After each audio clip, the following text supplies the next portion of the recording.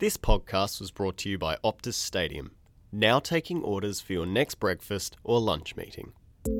Good afternoon and welcome to At Close of Business, a daily podcast hosted by Business News. On today's episode of At Close of Business, hear journalist Matt McKenzie discuss the winners at this year's Inside Awards. But first, here's the news you need to know today.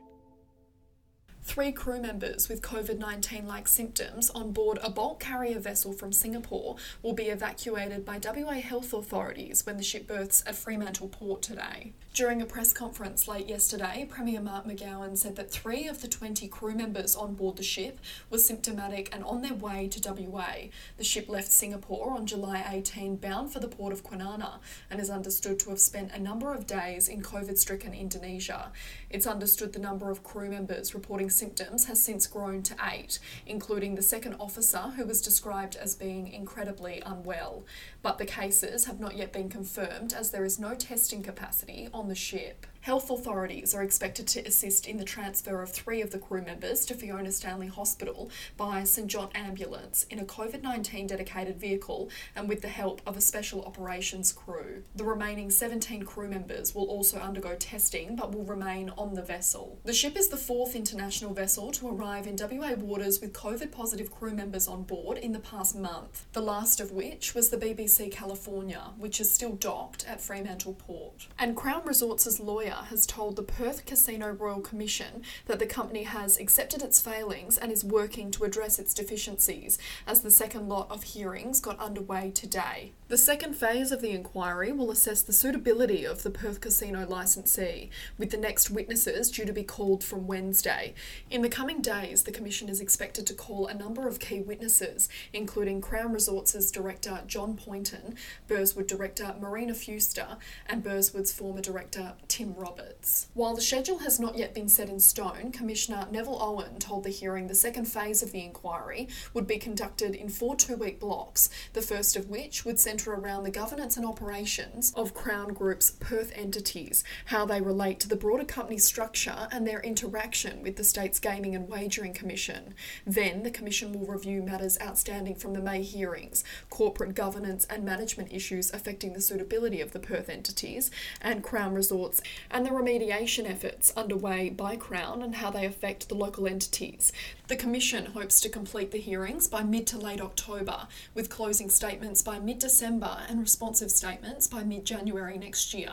On Friday, the state government granted the Commission a 4-month extension on the delivery of its final report. The Commission had requested more time to produce the final report and to consider the findings and recommendations of the Victorian Royal Commission, which was also given a 2-month extension on the delivery of its final report, which is now due in mid-October. And in mining news, Burgundy Diamond Mines has raised funds for a restart at its Ellendale mine in WA and expansion of its downstream capabilities. Burgundy says it has received commitments to raise $34.5 million from an unsecured convertible notes issue and $15.2 million from a placement, priced at 24 cents per share. The company plans to restart operations at the past producing Ellendale mine in WA, which it acquired from Gibb River Diamonds earlier this year. Production is expected to resume in 2022. Burgundy will issue 34.5 million notes valued at $1 each, with a 3-year term to maturity and a 6% coupon rate. More than 63 million shares will be issued under the placement, with settlement expected to occur on July 30. Burgundy will use $13 million raised to expand its downstream business, $25 million to fund existing projects, and $6 million to explore new business opportunities. Burgundy shares closed up at 9.6% today to trade at 28 cents. We'll be right back.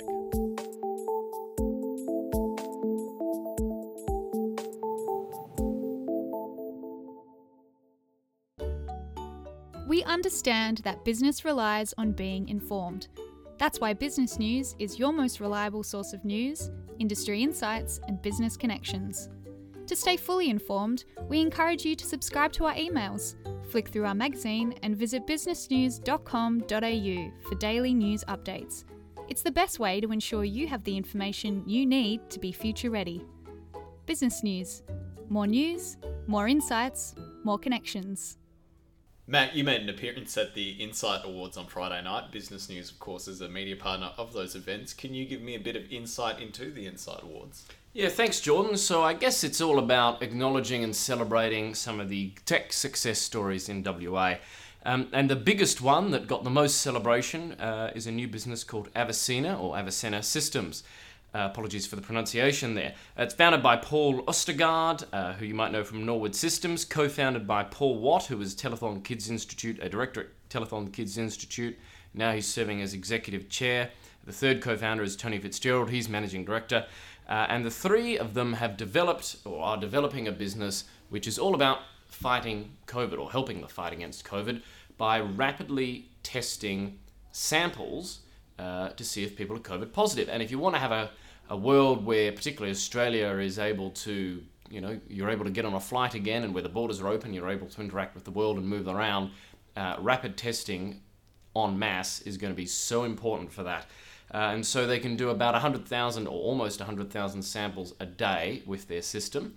And if you roll out a few units at an airport, you could potentially start to swab through or sample all the people coming in and out of the airport, which is going to help us get track of or keep control of COVID and stop the spread, because it's an international travel that's a very big thing. And I understand the basis of the technology actually came from when Paul Ostergaard was working at Alcoa about 3 decades ago, doing sampling for the refinery. So quite cool, developing here in WA. Still a bit of work to go before it's rolled out around the world, but very interesting technology. Absolutely, but there was some other big winners as well. Can you tell me about them?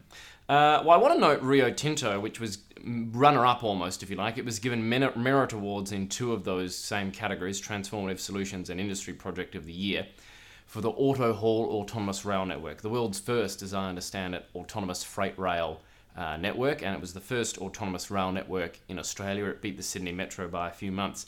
And this is a fascinating story. It was a 10-year project, very, very significant from investment from Rio Tinto, driverless trains. And it's a big, massive West Australian success story.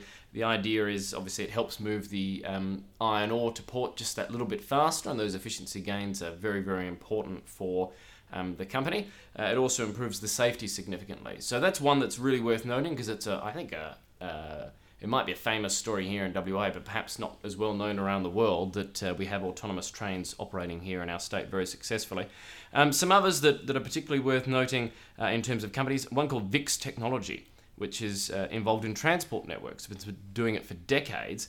It was the Company of the Year, the Dr. Mal Bryce Company of the Year. They've developed ticketing systems for locations such as Hong Kong and Stockholm. So if you've ever been to Hong Kong and used the Octopus card, VIX is involved in the technology for that. East Metropolitan Health Service, which was a government organisation, they won an award for a COVID-19 assessment app. So quite a few different parts of the economy there, government, some private sector businesses, and it's just showing that WA has some inspirational ideas. And there were some notable individuals who were honoured on the night as well. Can you tell me about them?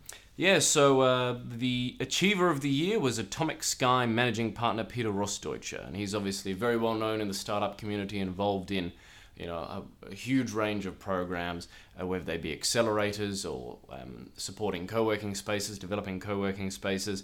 So he's very well known.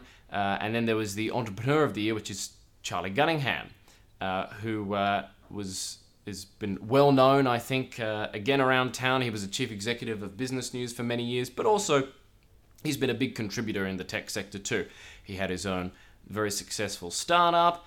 He has worked at Business News. He worked in the accelerating commercialisation grant space for the federal government, and also is a big advocate for the tech sector here in WA, similar to the Achiever of the Year, Mr. Rostdeutscher. So a couple of well-known names there, and some companies, some of which are new, some of which are well-known, but a great smorgasbord showing some of the talent in WA. Absolutely, and Charlie, I think anyone who's met him will know he's a tireless advocate for the sector, so it's good to see him on it as well. Matt, thank you so much for your time today. Thanks, Jordan.